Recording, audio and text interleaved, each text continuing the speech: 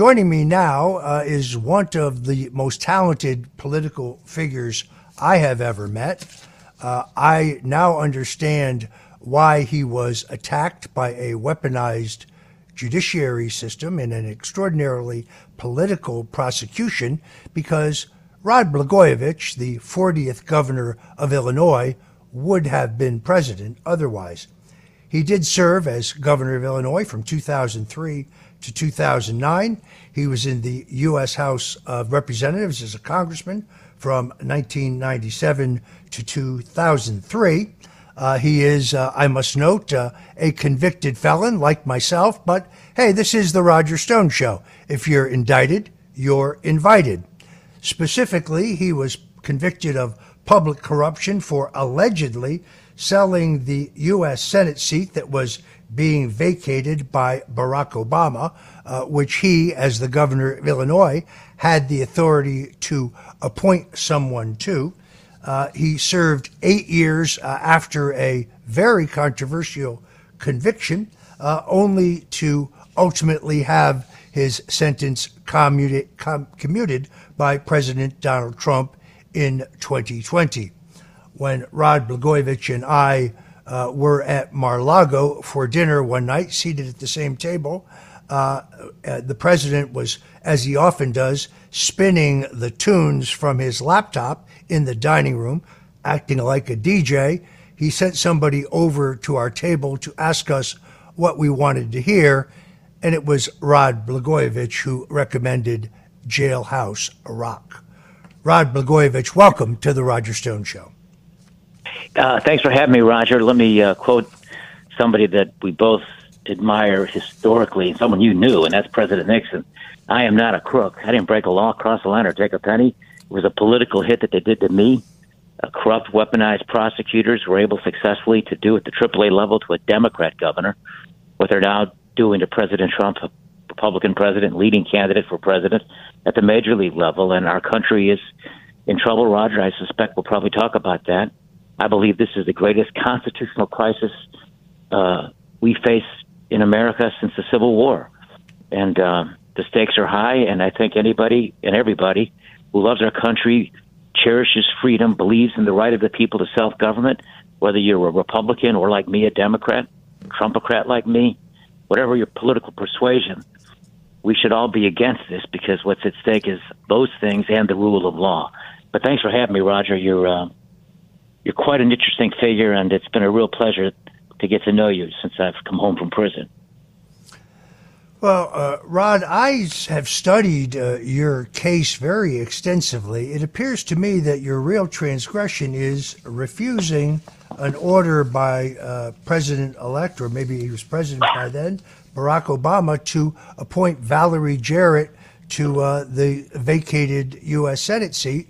But as I understand it, your conviction centered around a phone conversation in which the prosecutors alleged that you were trying to sell the seat, but they would never play that recording in a courtroom to let a jury or the American people hear what you actually said. Well, there's so many parallels to what they did to me and what they're doing and trying to do to President Trump. And one of them is covering up evidence and that's exculpatory, that shows innocence, covering up evidence that shows the full story of things, putting gag orders on you, which is what the special counsel Jack Smith is talking about doing to President Trump. In other words, undermining free speech, thwarting, shutting down free speech. But no, the whole thing began, my troubles began right after Barack Obama was elected president. It was election night in Chicago. Political figures and high officials, and I was one, the governor of Illinois at the time, first governor, incidentally. Roger, don't throw me off your show, but the first one to endorse Obama for president. And I was approached backstage that night. It was historic, first, black president elected in our history at Grand Park in Chicago.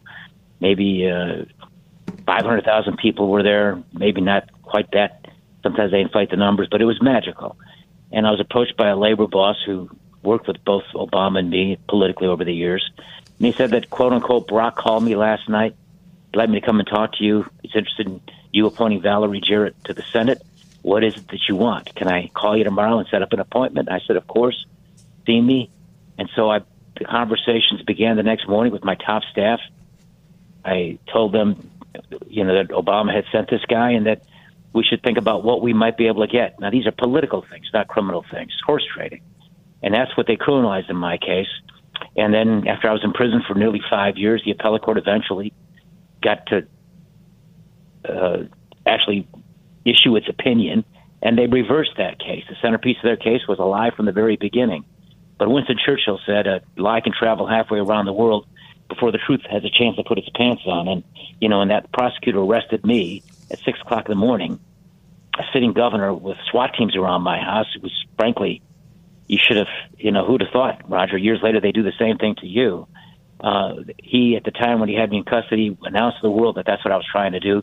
He's just a big liar and a corrupt guy. And, the rest is history. I went through that ordeal. I would never give in, and I still won't. And because it's much larger than just me being a governor or even President Trump being a president. It truly is about our Constitution, the rule of law, and free elections. Here's what you said on Twitter just the other day. Consider the endless persecution Trump has to face. Very hard.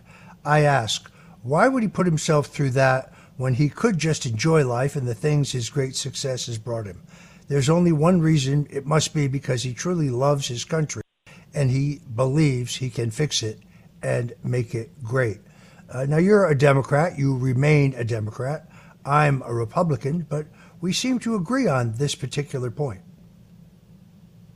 Yeah, you've been through it, Roger. I went through it. I spent 8 years in prison because I wouldn't give in.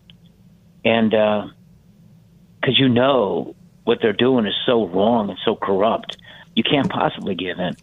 And in the case of President Trump, here's a guy who's lived, in so many ways, a perfect life in the sense that he had all the success financially that he'd want, international celebrity, all those things that go along with the glitz and glamour that Donald Trump used to enjoy before he got into politics. The TV show Celebrity Apprentice, which I was on, which he correctly fired me on.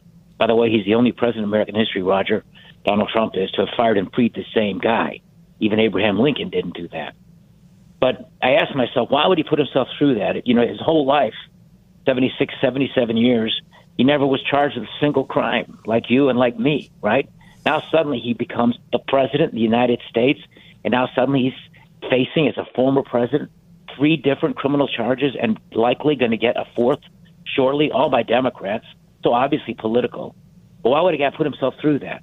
And his family, when he could enjoy the life that he knew and that life that is so wonderful and not have to be threatened with the possibility of facing prison time? It can only mean that he loves America so much, and it can only mean that he sees just how terribly wrong all of this is.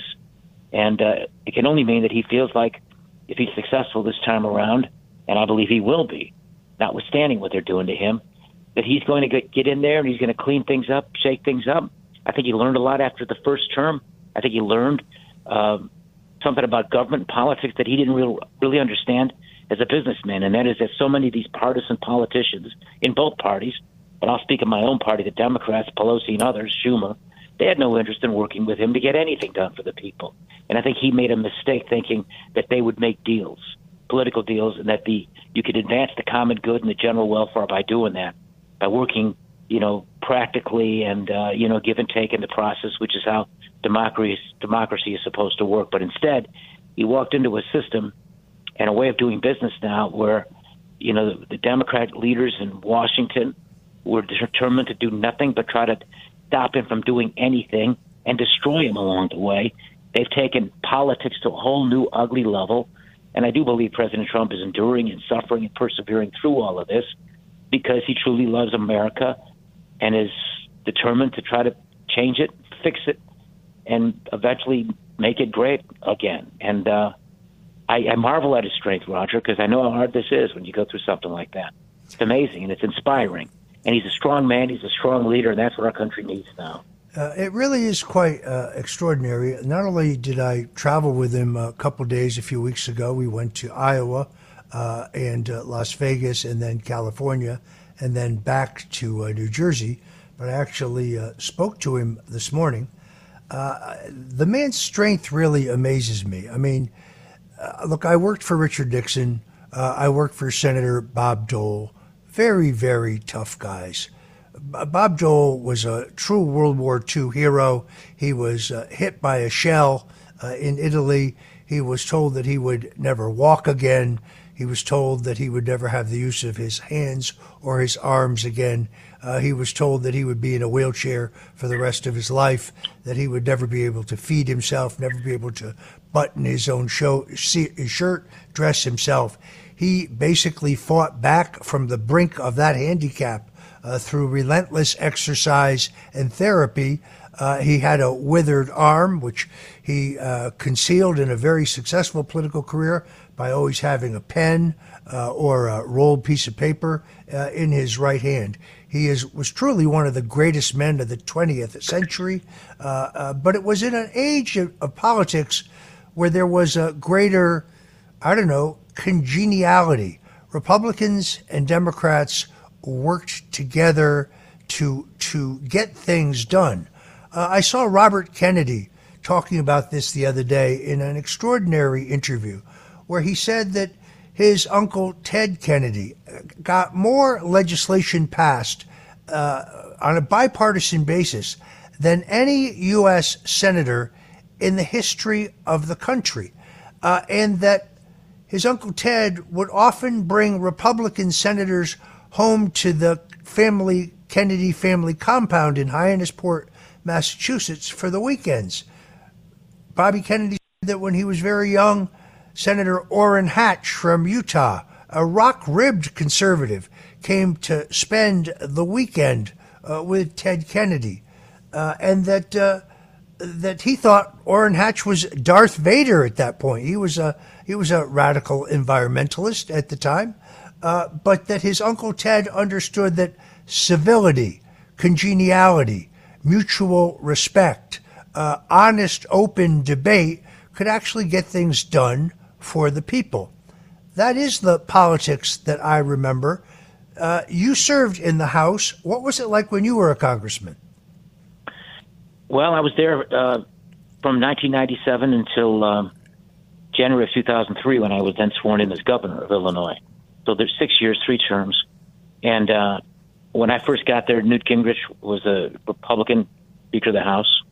And then after him, Hastert, it was the years of Bill Clinton had been impeached for the Monica Lewinsky stuff. And it was probably it was so much more collegial back then than it is now, certainly. People weren't out to, put the other side into jail or prison. Yeah, sure, the other side was trying to beat you in elections.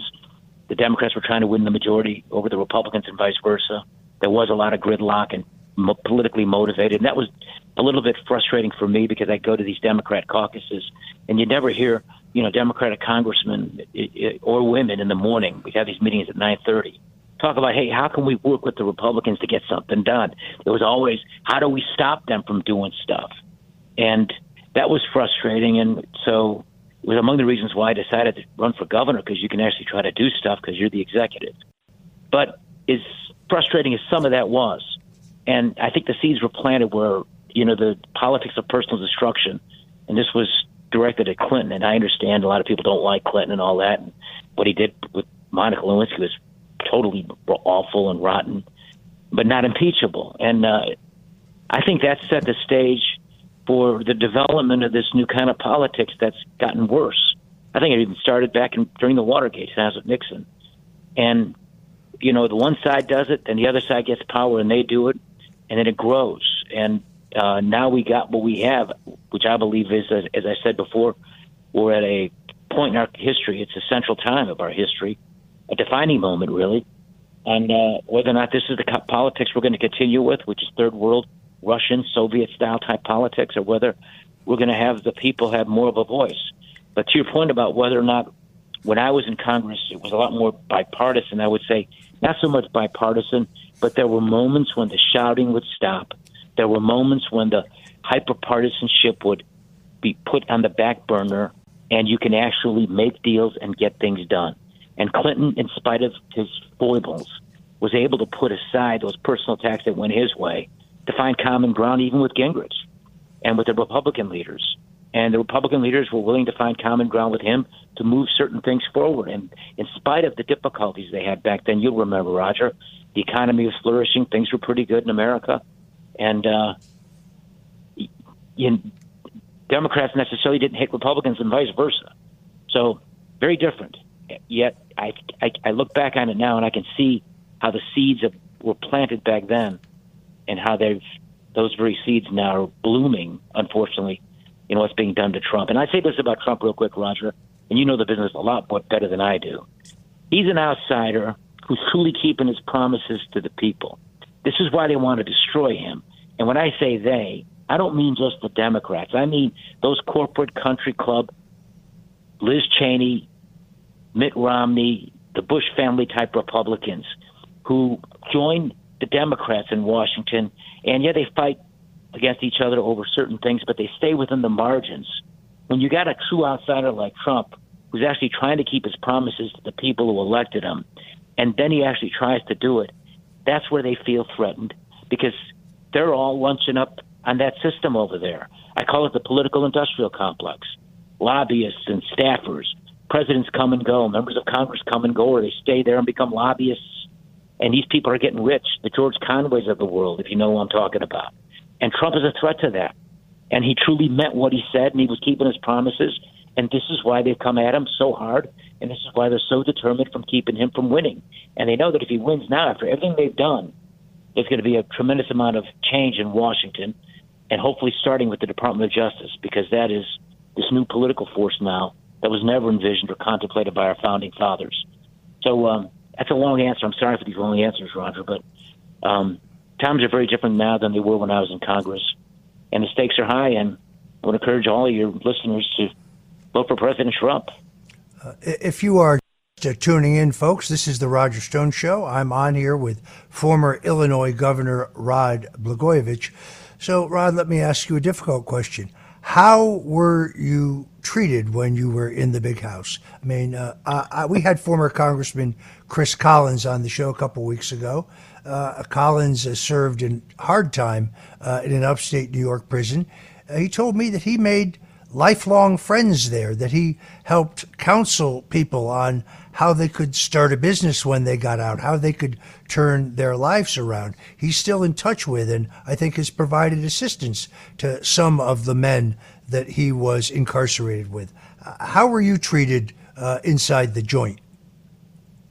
Yeah, well, I did 8 years, and I'm the only governor to have been put in the higher security prison for the first 32 months. I was in a prison that's actually like the prisons you see on television. Most governors, and most of the time that I did in prison was at what's called the prison camps, where it's still prison, but you're not behind bars and there aren't fences. But for the first 2.5 years, that's where I was, because if you're given more than a 10-year sentence, the law requires that you have to be put behind what the inmates call the razor wire. And that's where I was. And so there were, gangbangers and, Crips and Bloods and Sureños and Norteños, Tejanos, Aryan Nation gangs, Pacific Islander gangs, Native American gangs. There were 950 guys there that were men there who committed murder, bank robbers, 2% white collar, a lot of sex offenders, and one governor. And it was me. I have to say, Roger, I was treated very well by my colleagues there in the higher prison and then later on in camp. Now, you're there for 8 years. You're going to have conflict with some guys. You want the window open. He wants it closed, stuff like that. There are going to be some guys who just don't like you. But I got to say, by and large, I was treated very well. And just like that congressman, I have friends to this day that I made there that I'm in touch with, some that I'm helping, just like the congressman did. One thing I had going for me, which is the two things I had going for me when I walked into prison, was they covered my entrance into prison. The media did live on television. They had these helicopters following me from my house to the airport at O'Hare in Chicago. And then when I landed in Denver, because I was in prison in Colorado, they were there waiting for me, and they filmed me walking right in, and the cameramen and followed me the whole way. It was like I was a mini O.J. Simpson in the white Bronco. That's how they treated me. And these guys are sitting in prison, and they're watching all of this on TV live. And then moments later, I walk in. So I had a certain, level of celebrity among inmates, which gives you a certain, kind of something that makes them apt to be respectful. Cred, some cred. But the real street cred, Roger, comes when you walk in and they realize this guy got a 14-year prison sentence. He didn't tell on anybody. He's not a snitch. And in that prison world, when you're not a snitch, that's a badge of honor. And so they really treated me with really high respect when I first got there. Most of them, not all of them, most of them. And at that time, Roger, my life, I left my little girls back at home, and my little Annie was 8 years old. She would be 17 when I come home. My daughter and my wife, Patty. And, when you go through something like that, you've been persecuted and framed by these lying, wicked people. You've got sadness and heartache and longing for home, as well as bitterness, anger, and disillusionment. You're feeling all those things. And you got a long journey ahead, which I had, which is 14 years to do. You can't even see the light at the flicker of a light at the end of the tunnel. You have so long to go. You got to be strong because you love your children. You can't give in to these corrupt people. So you got to endure and survive. But at the same time, I want to say a bad word, but you're feeling like terrible. And the last thing that I feared and didn't at all was whether some inmate wanted to screw around with me. It didn't bother me the least bit. I feared nothing. I've been so, beat up that if someone wanted to do something, it didn't, was God's will. But anyway, that's another long answer. But no, mostly pretty good. And I learned a lot in that system. And I learned a lot about how broken the criminal justice system is, and how not only broken, can't be trusted, how racist it is, but we've now seen how weaponized it's become. And a lot of these FBI agents, and I hope that still like to think most of them are good guys, and most of these U.S. attorneys are good people. I have to believe that still, I hope. But I think many of them have adopted, they've actually morphed into the very people they've been chasing. Notwithstanding, my friendships with those colleagues I had in prison, most of those guys, almost all of those guys, were truly criminals. And they lived their lives outside of the law. And you can see how they live in prison. You can see how it's cops and robbers, basically. It's the good guy, the cops against them. And I think a lot of these prosecutors have picked up the ways of criminals and have now applied that with the power they have. And that's why this Jack Smith is such a blatant liar. And in that indictment against Trump, he omits purposely the very thing Trump said on January the 6th, which is, quote unquote, peacefully and patriotically have your voices heard. Now, that's a fraud on the court. And yet these people get away with it. Yeah, it appears to me that it is an egregious crime to question the outcome, the anomalies, the irregularities in a national election, for which you should be incarcerated if you're Donald Trump, but not if you are Kamala Harris or Nancy Pelosi or Congressman Jerry Nadler or Congressman Jamie Raskin or Senator Amy Klobuchar or DNC Chairman and future Governor Terry McAuliffe or Adam Schiff. All of those people questioned the 2000 election, questioned the 2016 election. Stacey Abrams questioned the 2018 election outcome. None of these people were charged criminally. Donald Trump exercised his First Amendment rights to question the outcome of an election, and for that, they want to incarcerate him.